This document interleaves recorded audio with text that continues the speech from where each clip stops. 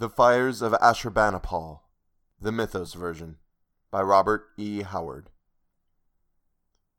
Yar Ali squinted carefully down the blue barrel of his Lee Enfield, called devoutly on Allah, and sent a bullet through the brain of a flying rider.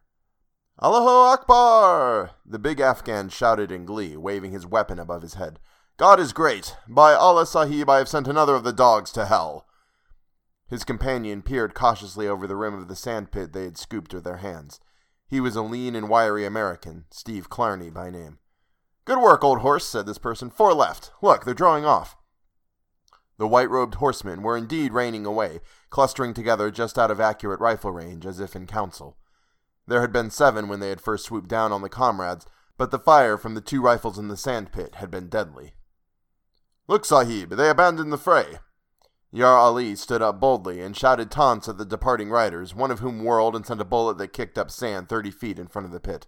"They shoot like the sons of dogs," said Yar Ali in complacent self-esteem. "By Allah, did you see that rogue plunge from his saddle as my lead went home? Up, Sahib, let us run after them and cut them down."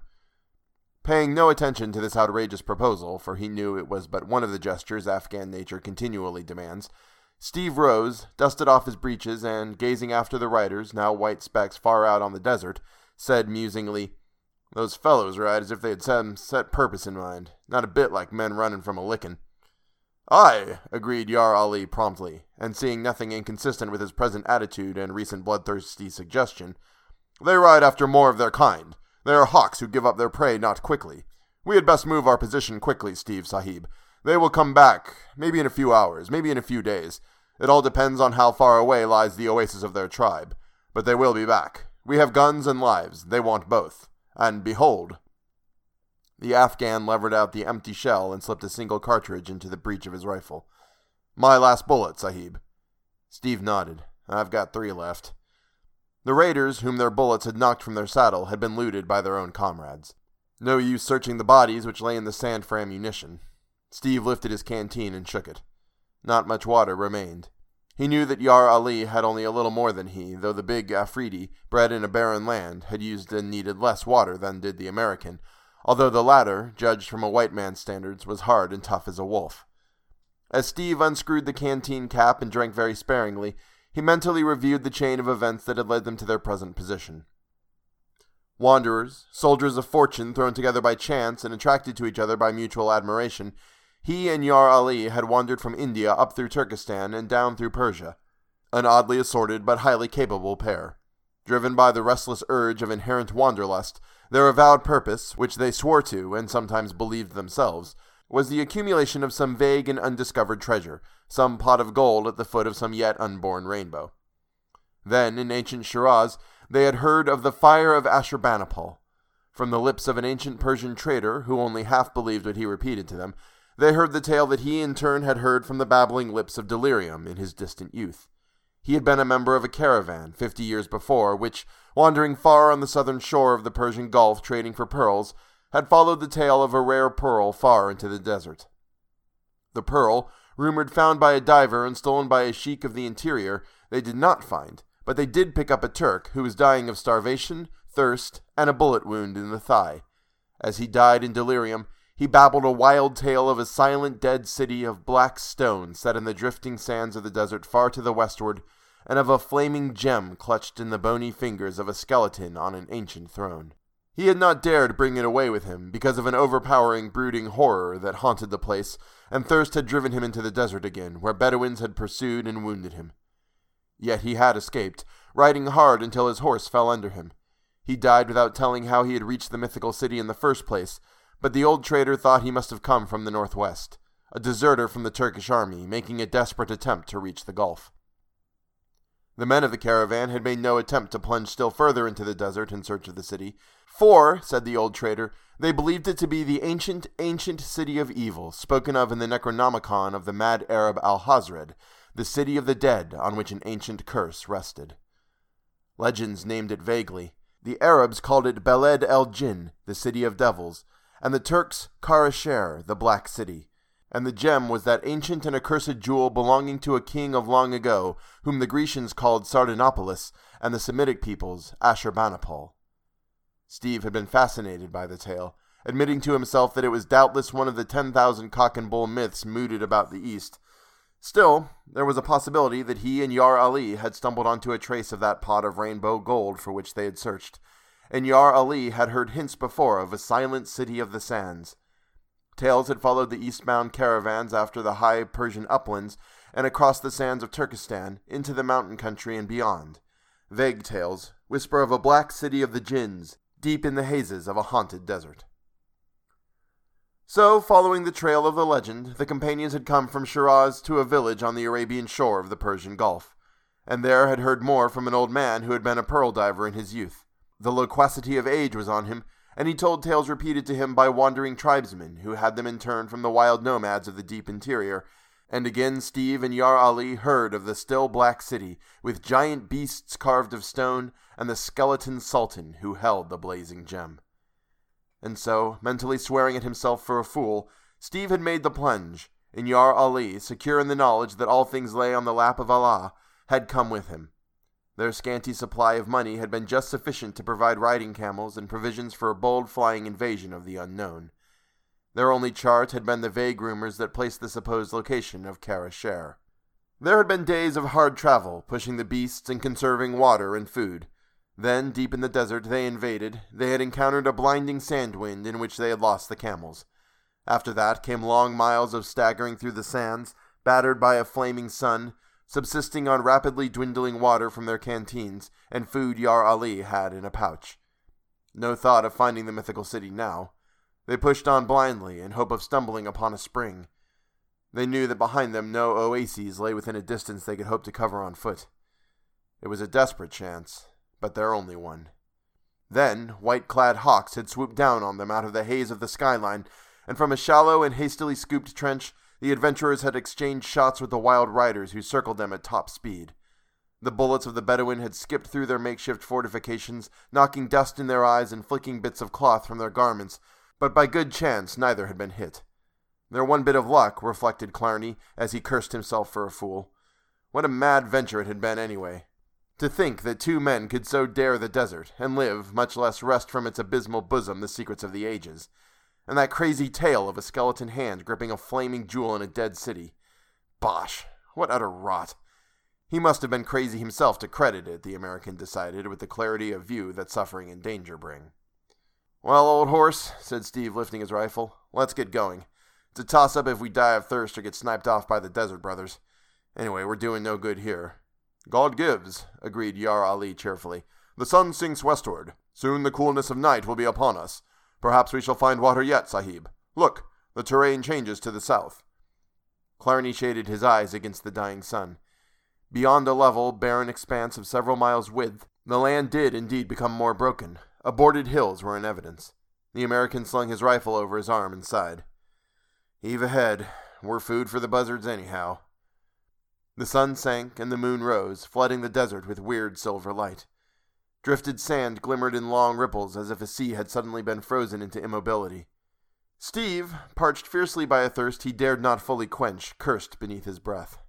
The desert was beautiful beneath the moon, with the beauty of a cold marble Lorelei to lure men to destruction. What a mad quest, his weary brain reiterated. The fire of Asshurbanipal retreated into the mazes of unreality with each dragging step. The desert became not merely a material wasteland, but the gray mists of the lost eons, in whose depths dreamed sunken things. Clarny stumbled and swore. Was he failing already? Yar Ali swung along with the easy, tireless stride of the mountain man, and Steve set his teeth, nerving himself to greater effort. They were entering the broken country at last, and the going became harder. Shallow gullies and narrow ravines knifed the earth with wavering patterns. Most of them were nearly filled with sand, and there was no trace of water. "This country was once oasis country," commented Yar Ali. "Allah knows how many centuries ago the sand took it, as the sand has taken so many cities in Turkestan." They swung on like dead men in a gray land of death. The moon grew red and sinister as she sank, and shadowy darkness settled over the desert before they had reached a point where they could see what lay beyond the broken belt. Even the big Afghan's feet began to drag, and Steve kept himself erect only by a savage effort of will. At last they toiled up a sort of ridge, on the southern side of which the land sloped downward. "We rest," declared Steve. "There's no water in this hellish country. No use in going on forever. My legs are stiff as gun barrels. Couldn't take another step to save my neck. Here's a kind of stunted cliff about as high as a man's shoulder facing south. We'll sleep in the lee of it." "And shall we not keep watch, Steve Sahib?" "We don't," answered Steve. "If the Arabs cut our throats while we're asleep, so much the better. We're goners anyhow."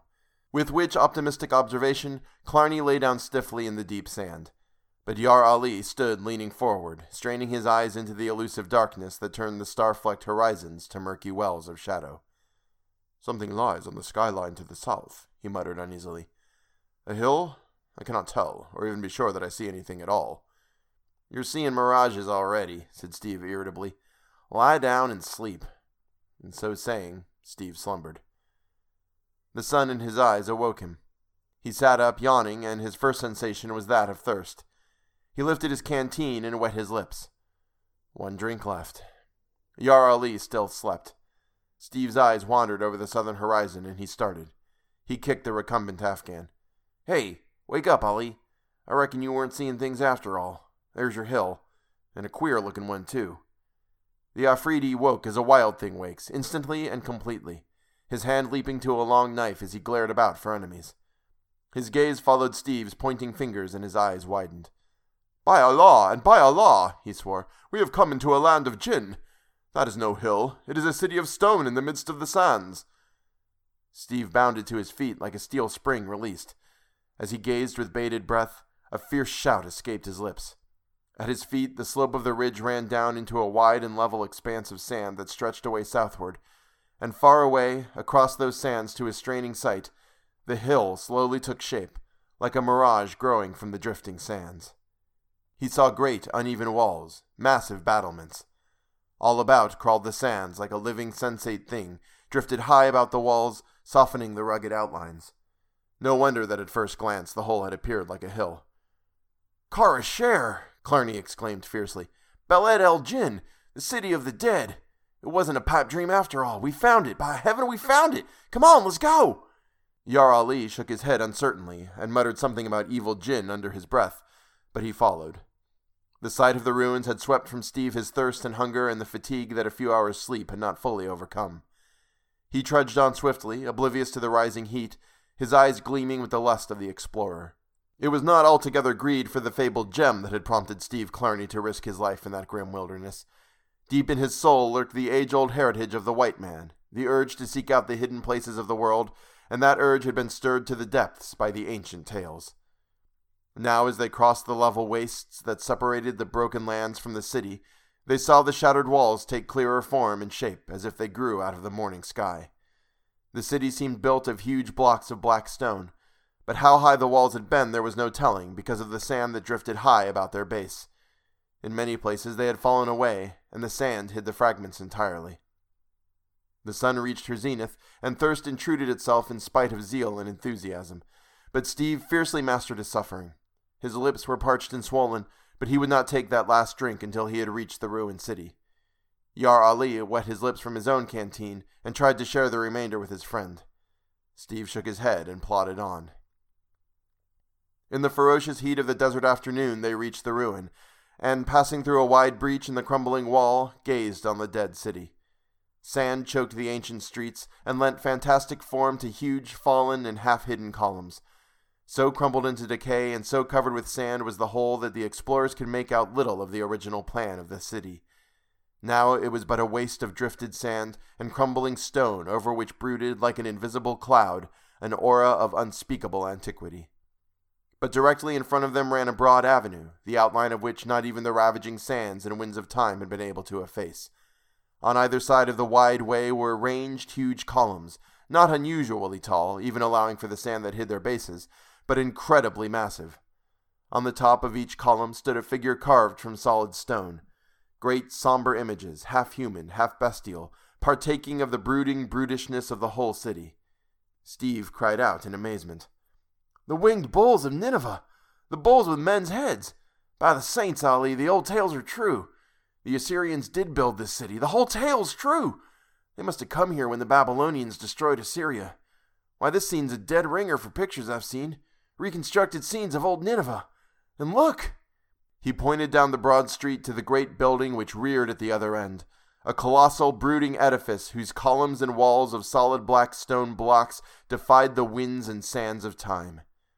The drifting, obliterating sea washed about its foundations, overflowing into its doorways, but it would require 1,000 years to inundate the whole structure. "An abode of devils," muttered Yar Ali uneasily. "The Temple of Baal!" exclaimed Steve. "Come on! I was afraid we'd find all the palaces and temples hidden by the sand and have to dig for the gem." "Little good it will do us," muttered Yar Ali. "Here we die." "I reckon so." Steve unscrewed the cap of his canteen. "Let's take our last drink. Anyway, we're safe from the Arabs. They never dare come here with their superstitions. We'll drink and then we'll die, I reckon. But first we'll find the jewel. When I pass out, I want to have it in my hand. Maybe a few centuries later, some lucky son of a gun will find our skeletons and the gem. Here's to him, whoever he is." With which grim jest, Clarny drained his canteen, and Yar Ali followed suit. They had played their last ace. The rest lay on the lap of Allah. They strode up the Broadway, and Yar Ali, utterly fearless in the face of human foes, glanced nervously to right and left, half expecting to see a horned and fantastic face leering at him from behind a column. Steve himself felt the somber antiquity of the place, and almost found himself fearing a rush of bronze war chariots down the forgotten streets, or to hear the sudden menacing flare of bronze trumpets. The silence in dead cities was so much more intense, he reflected, than that on the open desert. They came to the portals of the great temple. Rows of immense columns flanked the wide doorway, which was ankle-deep in sand, and from which sagged massive bronze frameworks that had once braced mighty doors, whose polished woodwork had rotted away centuries ago. They passed into a mighty hall of misty twilight, whose shadowy stone roof was upheld by columns like the trunks of forest trees. The whole effect of the architecture was one of awesome magnitude and sullen, breathtaking splendor, like a temple built by somber giants for the abode of dark gods. Yar Ali walked fearfully, as if he expected to awake sleeping gods, and Steve, without the Afridi superstitions, yet felt the gloomy majesty of the place lay somber hands on his soul. No trace of a footprint showed in the deep dust on the floor. Half a century had passed since the affrighted and devil-ridden Turk had fled these silent halls. As for the Bedouins, it was easy to see why those superstitious sons of the desert shunned this haunted city, and haunted it was, not by actual ghosts perhaps, but by the shadows of lost splendors. As they trod the sands of the hall, which seemed endless, Steve pondered many questions. How did these fugitives from the wrath of frenzied rebels build this city? How did they pass through the country of their foes? For Babylonia lay between Assyria and the Arabian desert, yet there had been no other place for them to go.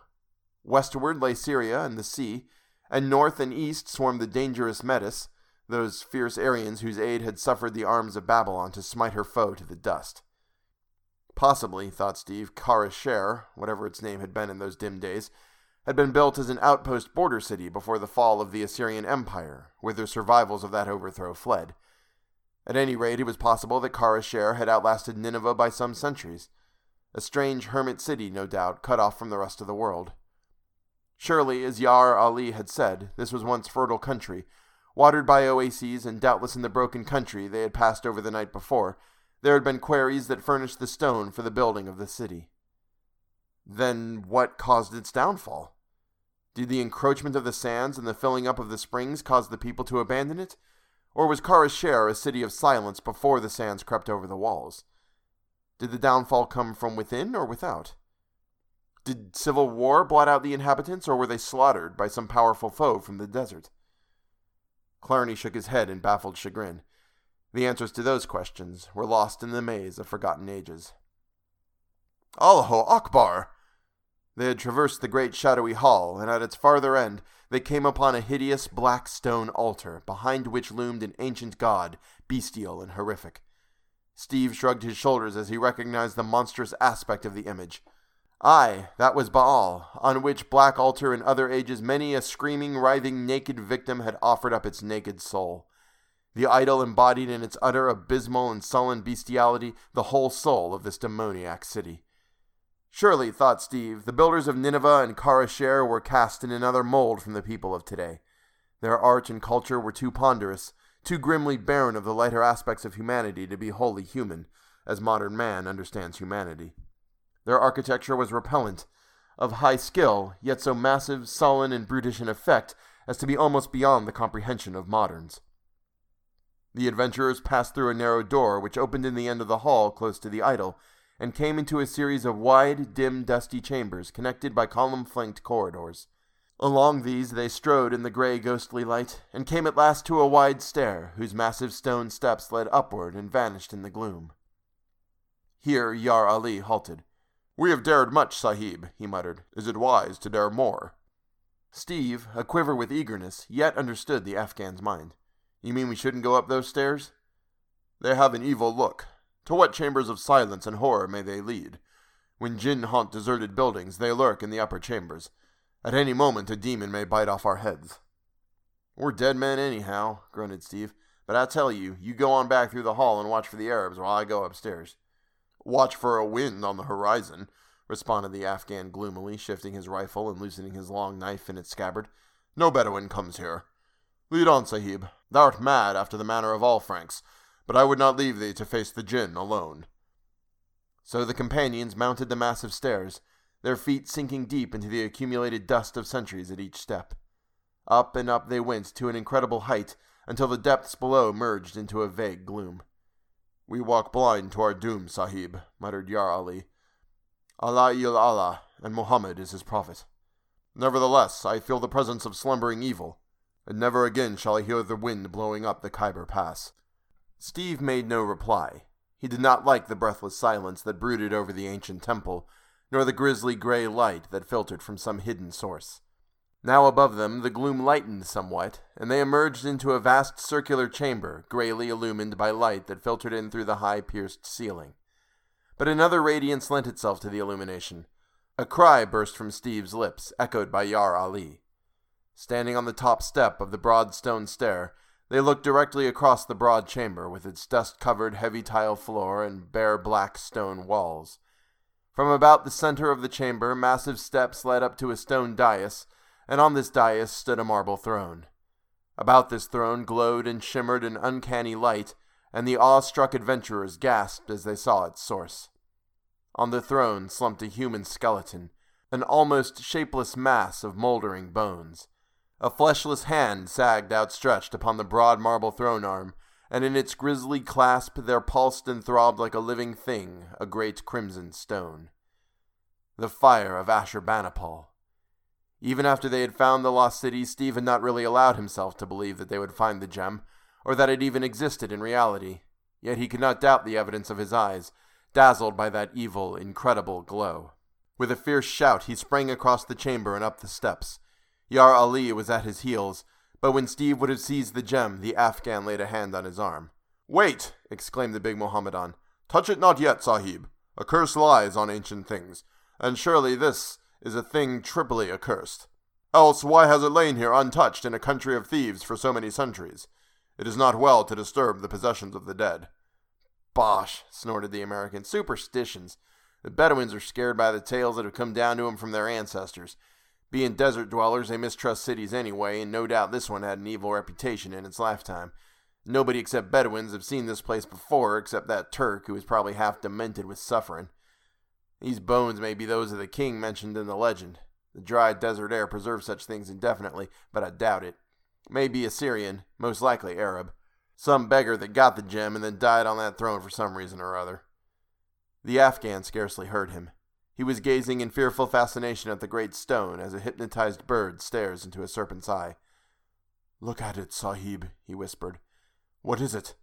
No such gem as this was ever cut by mortal hands. Look how it throbs and pulses like the heart of a cobra."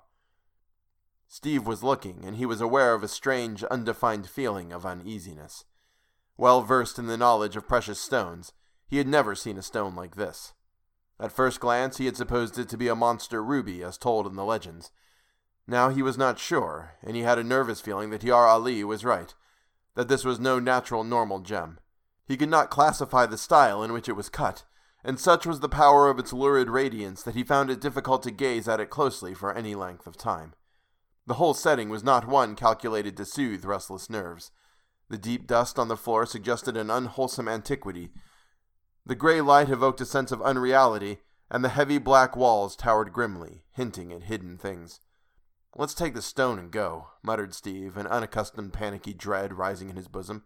Wait!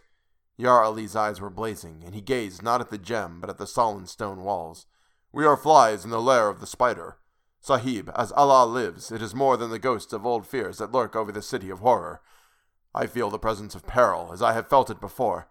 As I felt it in a jungle cavern where a python lurked unseen in the darkness. As I felt it in the temple of Thagi, where the hidden stranglers of Siva crouched to spring upon us. As I feel it now, tenfold. Steve's hair prickled.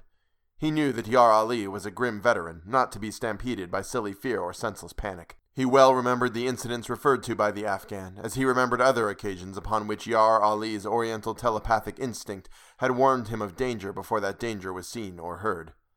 "What is it, Yar Ali?" he whispered. The Afghan shook his head, his eyes filled with a weird, mysterious light as he listened to the dim, occult promptings of his subconscious. "I know not. I know it is close to us, and that it is very ancient and very evil. I think—" Suddenly he halted and wheeled, the eerie light vanishing from his eyes to be replaced by a glare of wolf-like fear and suspicion. "Hark, Sahib!" he snapped. "Ghosts or dead men mount the stairs." Steve stiffened as the stealthy pad of soft sandals on stone reached his ears. "By Judas, Ali," he rapped. "Something's out there." The ancient walls re-echoed to a chorus of wild yells as a horde of savage figures flooded the chamber. For one dazed, insane instant, Steve believed wildly that they were being attacked by re-embodied warriors of a vanished age. Then the spiteful crack of a bullet past his ear and the acrid smell of powder told him that their foes were material enough. Clarny cursed. In their fancied security, they had been caught like rats in a trap by the pursuing Arabs. Ancient city of evil, spoken of in the Necronomicon of the mad Arab. See, when you get used to saying the mad Arab Abdul al-Hazred, and then you come across the phrase the mad Arab al-Hazred, it's hard to say because you want to say Abdul, and then it crashes into al-Hazred, and you end up going Abha. They swung on like dead men in a gray land of death. The moon grew red and sinister. Hey! Stop.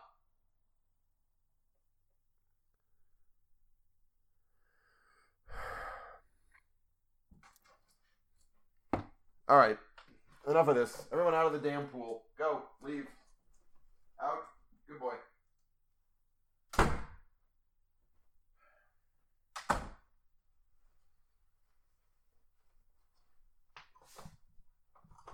I try to let my cat, be here. Because I know that he doesn't like when I just run away and go record. And then he comes in and follows me, and he meows, and he makes noise, and then I have to kick him out. I don't feel bad about it. Because this is my thing. With which optimistic observation, it's all gone to hell. It's all gone to hell. Whose columns and walls of solid black stone blocks defied this. Nevertheless, I feel the presence of slumbering evil, and never again shall I hear the wind blowing up the Khyber Pass. Everyone say hi to my wife. Hey, what's up? Can I come in? Did I lock the door? Yeah, and I just knocked like twice. Oh, I'm in the back recording. I'm sorry. I'll be right there.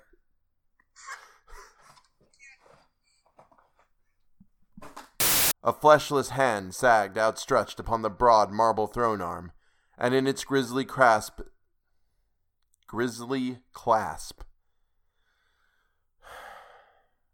I wanted to say clasp and grasp at the same time, because grasp, I think, is the word that he's actually looking for, but he used clasp instead. And now it's just a lot of stuff to get my mouth around.